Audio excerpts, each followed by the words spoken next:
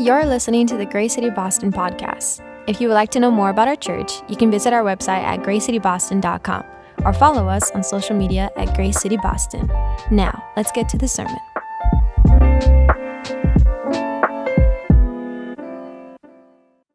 The spiritual habit of prayer, and basically coming around this idea that prayer is a kind of a foundational thing when it comes to our Christian discipleship. And so it's one of those things that everybody does, whether a believer, atheist, agnostic, like in some way and in some form, people find themselves comfortable with this idea of prayer, this idea of vocalizing either internally or externally something out loud.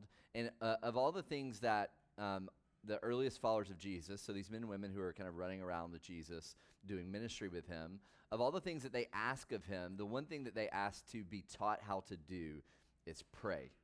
And so there's something about the prayer life of Jesus, this habit of his, that is so marking to the earliest followers that they basically said, whatever you have inside of you, I need to get in me. Like whatever kind of prayer life, whatever it's kind of, it's apparently doing something. We're observing you. We're seeing your life. We're seeing you step away. We're hearing you pray. We're hearing you both pray out loud to the Father. We're probably hearing you pray kind of underneath your breath in moments, right?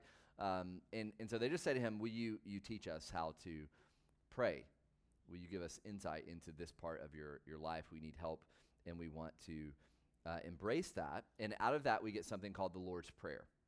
So the Lord's Prayer is a very kind of popular teaching out of Matthew chapter 6, out of the Sermon on the Mount from Jesus. And so what's interesting, just we're kind of systematically working our way through it. And so just to kind of summarize a little bit of what we looked at last week. And Molly Ann read it. I'll read it again here in a moment. But here's kind of the layout of the Lord's Prayer. So the first part of the Lord's Prayer is essentially asking, is working to get us into the reality of God. So it's, our Father in heaven, hallowed be your name. Your kingdom come, your will be done, right? So these pronouns here, your, they're working us into the reality of God. This is that part of the prayer. Eugene Peterson, he writes this. He says, the first three petitions make us participants in the being and the action of God. So we're working into the being and the action of God. And then we're going to get into the kind of last three concluding things. And it's basically asking God to return the favor, right? So it's kind of like we're trying to get into the reality of God's kingdom. And then the second part of the prayer that Jesus is teaching us is essentially asking God to get into our reality, get into our world, like be a part. He continues on. He says, prayer involves us deeply and responsibly in all the operations of God. Prayer also involves, right? So there's an invitation for us to get into the operations of God. And then prayer also involves God deeply and transformedly in all the details of our lives. This is the Lord's Prayer. This is the format of what it's looking like. And so I want to work our way into kind of the second part of the prayer. But I do want to say, we were talking about in our married house church, or family house church this past week, about the Lord's Prayer and kind of how it works and things like that. And people kind of leverage the Lord's Prayer in different ways, right? So I jokingly kind of said last week that my soccer coach would cuss us out and then lead us into the Lord's Prayer, right? That was kind of like the thing we did on the athletic field, which is a thing. So that's not so much one of my examples, but that is a way that people do it. But let me give you kind of three ways in which people have kind of leveraged the Lord's Prayer. So some people, they'll take the Lord's Prayer and they'll and this is a pretty regular method for using it, is they'll use it for a framework for regular daily praying. So they'll take kind of each kind of clause, if you will, and they'll kind of roll it around, right? So they'll get to kingdom come, right? And they'll think, God, would you be in this area of the world? Would you bring peace in this area of the world? And so they're just kind of working through these various aspects, right? So our Father, they're kind of meditating on the reality of our Father. And so they're kind of using each of these as a part of a way to pray kind of throughout the day as like a framework. The second way that some people use the Lord's Prayer is a bit more kind of like an Orthodox Jewish prayer situation where they're just meditating on the prayer all day. They're kind of repeating it to themselves. They're kind of letting it get kind of in their body, in their soul, and in their mind. And so they're just, our Father who art in heaven, hallowed be thy name, thy kingdom come, thy will be. And they're just kind of rolling it around throughout the day, just kind of repeating it and meditating on it. This can somewhat be a difficult kind of method for us because we live in a very fast-paced kind of complex world, and we got all kinds of distractions. But it's a really valuable way to use the Lord's Prayer, to just kind of slowly kind of ingest it. And then the third way that people tend to use it is they'll basically take one kind of statement and they'll pray throughout the week, and that'll be kind of their prayer of the day, right? So maybe Monday or Sunday is Our Father, Monday is holy is your name, Tuesday is thy kingdom come, their will be done, Wednesday is give us this day. And so they'll take as kind of a theme for their day one of these various aspects of the Lord's Prayer and kind of bring into focus all of these different things. And so these are just kind of typical ways that people will use it. Okay, let me pray, and then we'll dive into it. We'll dive into our text this morning and get into the part we're looking at. Father, we thank you that you speak to us, that you've been speaking, that you still speak to us, Father, that you use your scripture to communicate, God. And so we just need help this morning. We just invite the Holy Spirit. We ask the Holy Spirit's help to understand prayer. In a lot of ways, it's confusing to us. It's a bit of a mystery. If we're honest, we can get bored with it, Father. And so would you help us? We see it as an important aspect of our Christian kind of discipleship and fellowship with you, Father. And so just give us insight this morning. Encourage us. Move us in a direction that looks more like Christ. We pray this in Christ's name. Amen. All right, Matthew 6, 9 through 15. Here's how it starts. It says, therefore, you should pray like this. So they're asking him to teach him. So he says, here's how I want you to pray. He says, our Father in heaven, your name be honored as holy. Your kingdom come, your will be done on earth as it is in heaven. Okay, so 9 and 10, this is that get us into God's reality part. So it says, our Father, recognizing you're in heaven, we're recognizing your name is honored as holy, your kingdom come and your will be done. So this is get us into your reality, God, in 9 and 10. And then verse 11, here's kind of the turn on the back end of the prayer. It says, give us today our daily bread, and forgive us of our debts, as we have also forgiven our debtors. And do not bring us into temptation, but deliver us from the evil one. For if you forgive their offenses, your heavenly Father will forgive you as well. But if you don't forgive others, your Father will not forgive your offenses. Okay, so this morning, last week we looked at prayers of intercession. This morning we're looking at prayers of petition, or what you would call supplication. And prayers of supplication or petition, in its most basic form, is asking God for help. Like if you're going to define this type of prayer. So last week, prayers of intercession is praying for others. So it's putting the gaze of our prayers kind of towards on others. This week, supplication and petition, in its most basic form, is to ask God for help. The word pray comes from the Middle English, to ask earnestly, or from the Latin to entreat. Now, here's the reality when it comes to prayers of supplication and petition. If we were to go around the room, most of us would probably have a black belt in prayers of supplication. Would we not? You're like, if we were just kind of go around and be like, let's talk about your prayer life. How are you doing with prayers of supplication? Most of us would go, bro, I'm dialed in. Asking God for stuff, I'm dialed in. Like I got that part, like no problem. I've totally nailed that in. I feel really good about that, right? You're just kind of like, I got my list of things. I'm going to God. It's like an Instacart, so I'm just ready for it to receive. Like I'm just going to give it to you, receive it, right? All of us, if we went around the room, that would be kind of the thing. We would say, asking God for stuff, yeah. Spiritually mature, right? All of us would say that, right? And in a lot of ways, it's an interesting test, right? If you were to kind of measure your maturity in your prayer life, so if you were to say, let me get underneath what kind of level of prayer life I have. If you're looking at the maturity of your prayer life, a lot of that will be judged by how much of your prayer life is simply petition and supplication, right? So if kind of the theme of your prayer life is just simply petition and supplication and essentially asking God for help all the time, or asking God for this or asking God for that, it tells you a lot about where you're kind of spiritually at when it comes to your prayer life. That's just the reality. I have a 5-year-old son. The basis of our relationship, right? The basis of the relationship with my 5-year-old son is this. Dad, can I have ice cream? Dad, can I have a popsicle? Dad, right? 6 a.m. Dad, can I have ice cream? Right?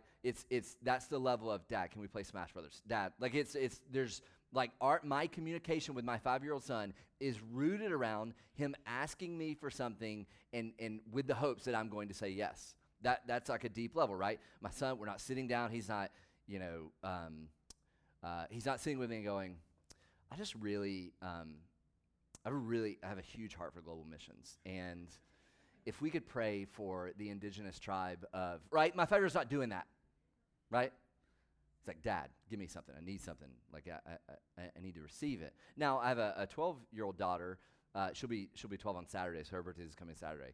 And our relationship is changing when it comes to conversation, right? It's not now, listen, there's still a lot of asking, right? That's not quite gone away yet. But there's a level of kind of talking about things, kind of engaging her heart, her trying to figure out her kind of who she is and like her makeup and what that, like literal makeup and otherwise makeup, And so we're having all these conversations, and it's not primarily based around what I can do for her, but it's our relationship is maturing.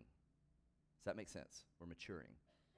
And so the way in which you can kind of judge or think about your prayer life and maturity of your prayer life is what level inside of my prayers is simply supplication and petition to God. Now, it's important. And we're going to talk about this more. I'm not disagreeing with Jesus here, right? That's crazy. It is important. I just want to make it on the front end just say we're pretty good at this particular thing. And so I want us to look at why it's important and why it has power, this idea of asking, petitioning God. Francis Grimke says this about the power of prayer. He says, there's nothing clearer in the Word of God than the fact that there is power in prayer, that through it, effects may be produced, that definite results may be accomplished. Eugene Peterson writes this about petition and the role that it plays in the life of the Christian. He says, praise and thanksgiving are always appropriate, certainly. And it's certain that our final prayers will all be praise, right? So heaven will be reverberating with our amens and hallelujah. So he's saying, listen, where we're going in heaven, there will not be intercession. There will not be supplication and petition. It will be praise. No need to ask God for something. You're in his presence, right? So he says it will be amens and hallelujahs. He says, so practicing the scales of praise is always a good idea. That's why we do it here. He says, but for here and now, we mostly ask. God taught us to ask. And so if you're looking at the majority of Jesus' teachings on prayer, they were about asking, about how to ask, about when to ask, and in what manner to ask in. So we're not pushing it off to the side and saying it's not something that we embrace. It very much is something that we need to work into our Christian discipleship, formation, and development. Karl Barth says it this way. It is a fact that man comes before God with his petition, which makes him a praying man or praying woman. Other theories of prayer may be richly and profoundly thought out and may sound very well, but they all suffer from one certain artificiality because they miss this simple and concrete fact, losing themselves in heights and depths where there is no place for man who really prays, who is simply making a request. So he just says, man, we can fill our prayer life with all these kind of fancy words and things that don't really even make sense to us. He just says, at the end of the day, we're a praying people. We're bringing our requests before God. We're asking God these things. One of the things we talked about in our group this past week is basically the content of our prayers and what that looks like. And really the question was surrounding how big or how little of prayers do you make before God? Like, that's the question, right? It's like the ultimate question is, do I pray that I'll get a parking spot on Newberry, right? Like, is that a legitimate prayer? Does God want to, do I pray that the train will be there when these are kind of the questions. What we're asking, do these little small daily prayers matter? We're kind of batting this question around. When I was in high school, maybe this will help. When I was in high school, I worked at this little cafe called Capri, and it was like a little kitchen diner situation. It had about 20 seats in it. We would do breakfast and lunch, right? Shut it down at 2 p.m. We're done. We're out of here, right? And so I was working in this kitchen, and so I would show up. I worked with a lady named Shirley. I'd never met Shirley before. She was an older black lady in our community, and had never met anyone in my entire life like her. And so Shirley, here's what I learned about her. So I was about 17 or whatever.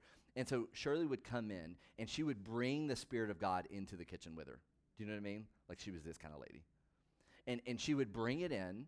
And so I'm with her. There's just two of us, right? So we've got like the flat grill here. We've got like the prep station here. You know, we've got this kind of area, deep fryer here because I grew up in the South. And so we've got that situation, like the whole situation. So Shirley would come in, like carrying the Spirit of God. And I would both hear her kind of verbalize it, or even under her breath, she would just be like praying, just kind of praying over the stuff, you know. So we're prepping, getting ready, and she's just like bringing it to the Lord, right? Just all this stuff. And I remember thinking, 17, you know, so I'm newer in my faith, and I'm kind of getting into like theology, and I'm getting into like apologetics and all of these kind of, you know, intellectual kind of pursuits and in processing all of this stuff.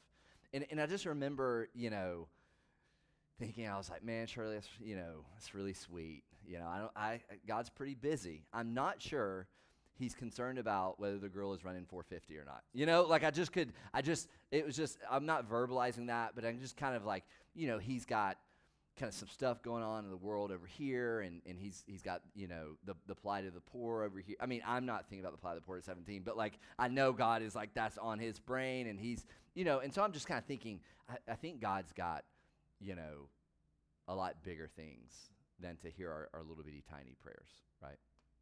And what I've learned as I've gotten older is I've really realized how wrong I was.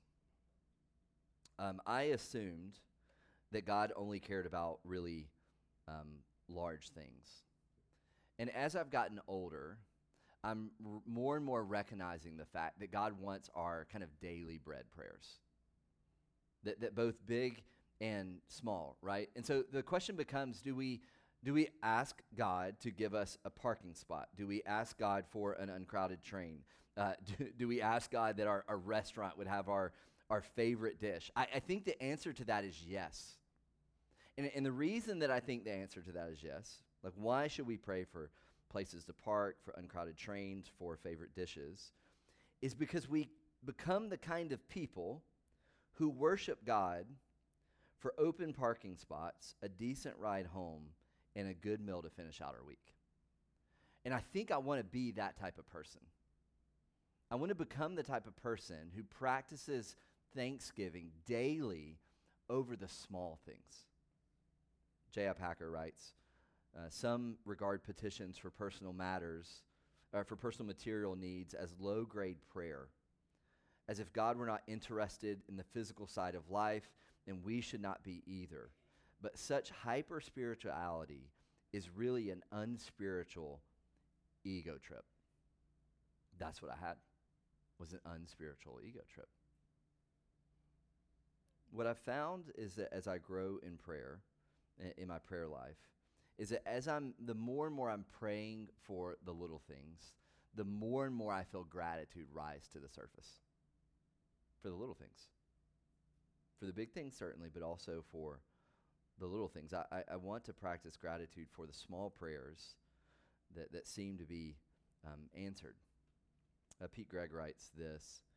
He says, it is by, so good. He says, it is by asking more for lesser things that we rediscover how to live with the wide-eyed wonder of children.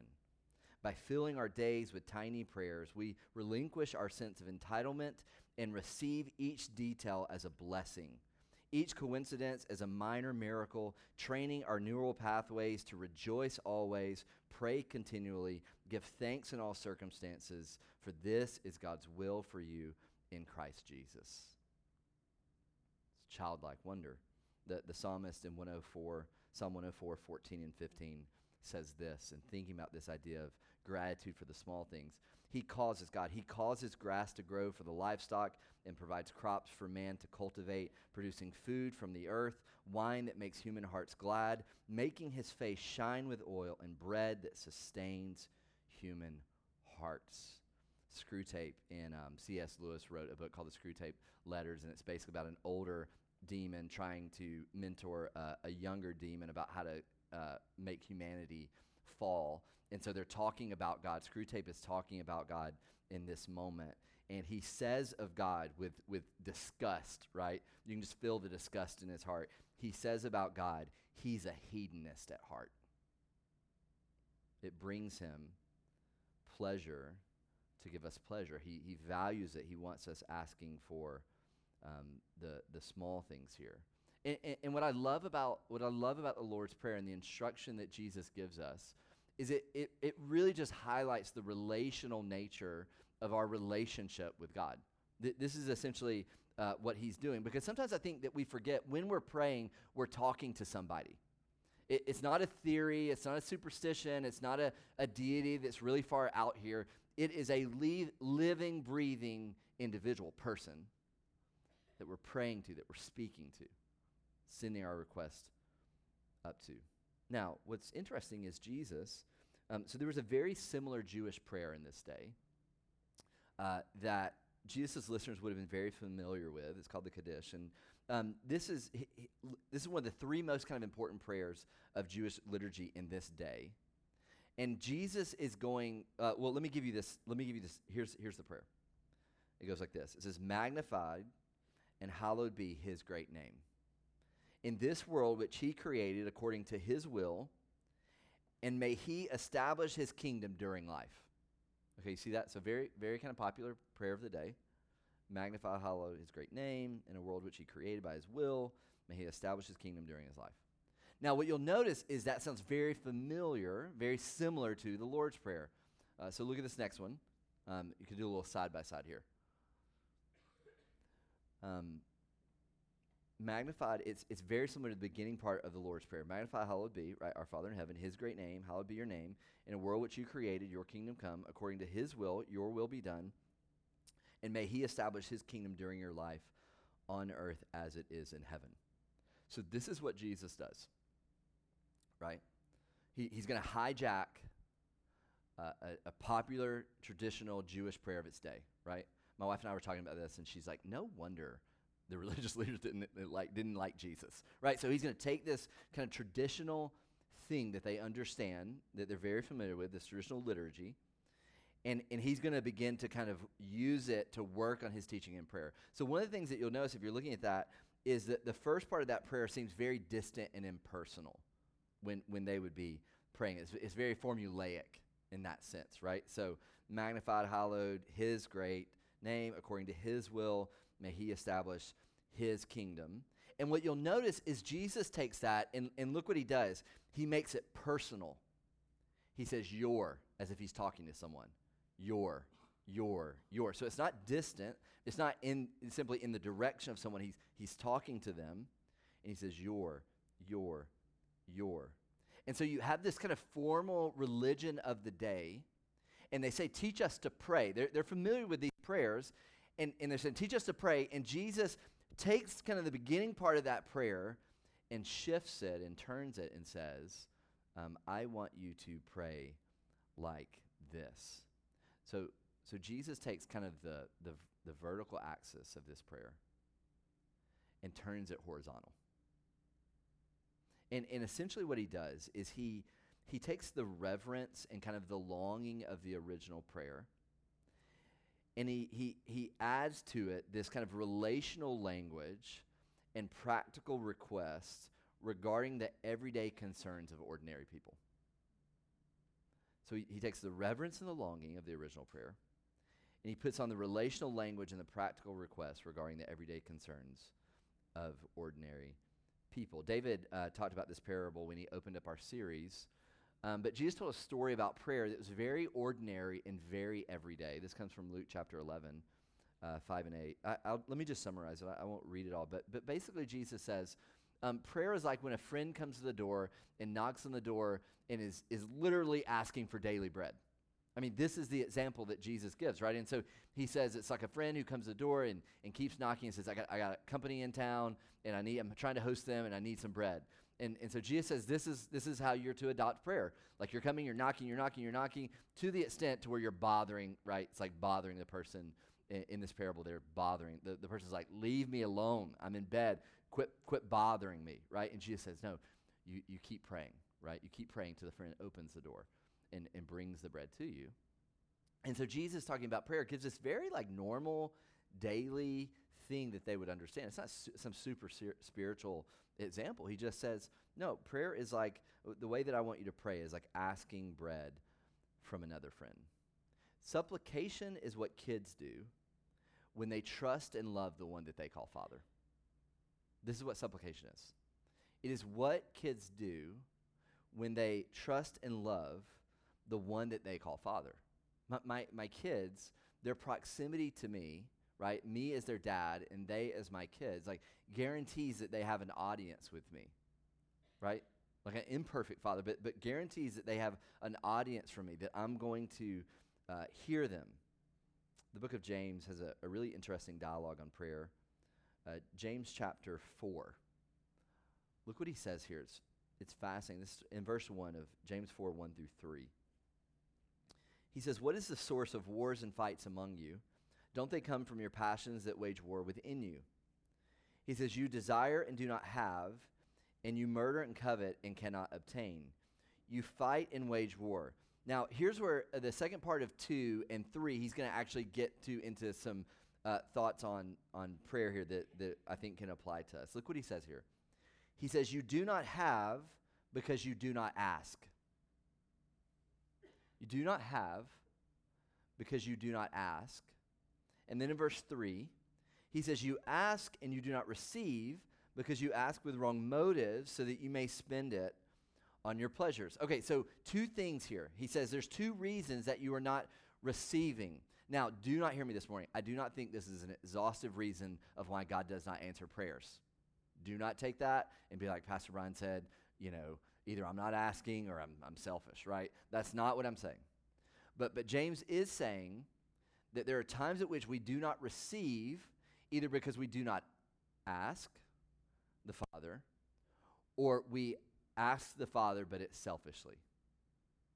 I mean, this is here. These are kind of the two options, not asking or asking with wrong motives. Now, Jesus' prayer, right? It's a bit confusing, but Jesus' prayer in the Garden of Gethsemane, this is Matthew 26:39. This is the prayer that Jesus gives us. So let's look at it as an example of this idea of not asking, or really what we'd say is asking boldly while still not asking selfishly. Look what happens. It says, going a little further, he fell face down and prayed, my Father, if it is possible, let this cup pass from me. So Jesus is asking, he's boldly asking, God, would you remove this from me? Like he's verbalizing what he wants. He's like, would you remove this from me? It's very direct and very obvious. And then kick to the second where he says this, yet not as I will, but as you will. So he said, I'm gonna ask. I'm gonna make sure I'm asking, but I'm also living in the reality that I want your will done. So I'm not asking selfishly. So I'm surrendering myself to you. I'm giving myself over to you. And so there's a balance here as exampled in the life of Jesus. Now, last week we talked about the need for faith in prayer and how there's a very real reality that our prayers don't always get answered. And there's complexity and mystery with prayer. And some of you have prayed prayers that God didn't answer. And it's created, I'm there with you. Like it creates confusion and anger and perhaps has created bitterness and sadness in your life. And so we talked about last week that there's a certain level of faith that requires being able to say to God, I'm gonna verbalize these things and I'm just gonna I'm gonna do that, knowing that it may not happen. That there's a bit of like complexity in this whole thing that we call prayer. This is why faith is a necessary thing, right? But here's what I've determined for my life. I've determined that if there is a desire or need in my life that goes without being fulfilled, So if there's a desire or need in my life that goes without being fulfilled, it will not go without being fulfilled because I didn't ask. I have determined in my heart and in my life to contend in prayer with God, to state my desires.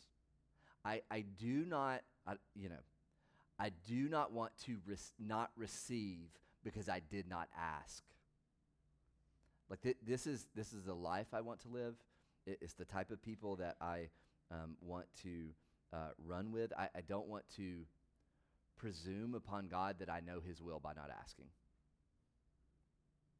I don't want to say, well, I must know your will, and your will's probably not that, so I'm not going to ask. I'm not going to presume upon him. I want to be the type of person who is an asking person. Charles Spurgeon says it this way. He says, asking is the rule of the kingdom. If the royal and divine Son cannot be exempt from the rule of asking that he may have, you and I cannot expect the rule to be relaxed in our favor. If you may have everything by asking and nothing without asking, I beg you to see how absolutely vital prayer is. So we ask big things, small things, daily prayers, daily bread. This is what we ask. I don't know that I've learned more about the power of supplication and petition prayer than I have from the life and ministry of a guy named George Mueller. So George Mueller was a pastor. He also built orphanages, created schools. I mean, just an incredible ministry and life.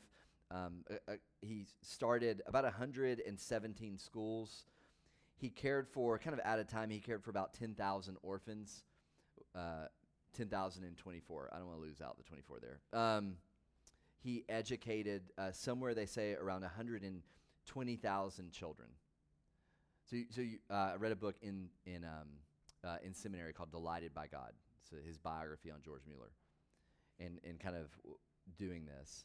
And you could think that his legacy would be these orphanages, these schools, this education, this incredible work of kind of these kind of socioeconomic work. You could think that that was his legacy. Wealth disparity, like he's going after all these things. But what's fascinating is what you'll find about him is that was a really important part of his work, but his legacy is actually rooted in his prayer, in his prayer life. This is actually what he's known for. Here's the way that it worked for him. So instead of appealing for money, and instead of making a financial need publicly known, what George Mueller would do would be to go to God in prayer over the needs. Now, this is crazy. I'm not saying everyone adopts this, lifestyle. This is not what I'm saying, right? Because there's parts of that where I can remember reading it going, man, give me a life like George Mueller, where I'm just, and then there's other parts of me I'm like, Lord, keep me from a life like George Mueller. It's like you're kind of like, if he's living where he's got to pray daily, you know what I mean? So, amazing. He got about $97 million in today's terms, in today's level of getting money, almost $100 million in just praying. Just praying. There's one story that sticks out in my brain. I can remember reading this, and I vividly remember I'm sitting in my bed reading because I'm that holy. And so I'm sorry. So I'm just kidding. I was seminary. I had to read. So I'm reading it, and I'm like, there's no way this is true. This cannot be real life. What's happening in his life? I'm like, this has got to be apocrypha. There's no way this is real. Here's one story that sticks out. So there's one occasion where he's got 300 orphans in the room. They're sitting around the dinner table. There's no food on the table. George Mueller stands up at this empty table, and he stands up and he is going to give grace for the food that's not on the table. And so he thanks God in faith for the food that he says that you're going to give us to eat. This is the prayer. This is prayer. I mean, this is the level of faith that he's practicing when it comes to prayer. So he's standing there in his prayer.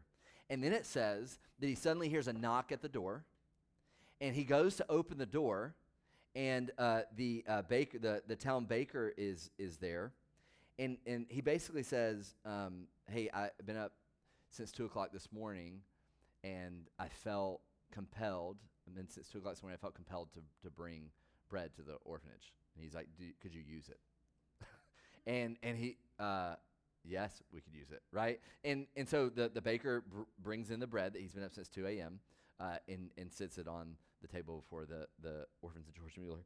And then it says the door, a little bit later, the door knocked again, and the local milkman appeared, and he was like on his delivery. He's on his delivery, so they deliver stuff at that point. And he knocks on the door and he goes, he's like, my cart broke down outside of your orphanage here, and I got to get rid of this milk or it's going to go bad. Do you want it? And George Mueller goes, no, I don't. We're trusting. Yes. He's like, yes. I receive it.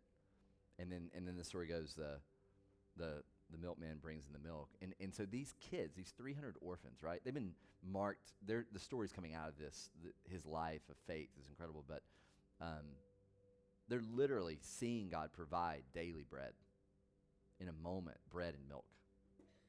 And this is the type of faith that God is calling us into. Dallas Willard says, God's response to our prayers is not a charade.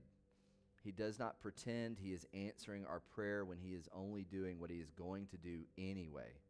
Our requests really do make a difference in what God does or does not do. And so the question becomes, why do we ask? Like, if God knows our prayers already, why do we ask? If he knows everything already, doesn't he know our requests? Well, do we have to ask? According to the ministry of Jesus, it's pretty crucial. John chapter 5, 1 through 6. It says, after this, a Jewish festival took place. Jesus went to Jerusalem. And by the sheep gate in Jerusalem, there was a pool called Bethesda in Aramaic, which has 5 colonnades. Now, this pool, the superstition around this pool is that if you could get into the pool, you would be healed.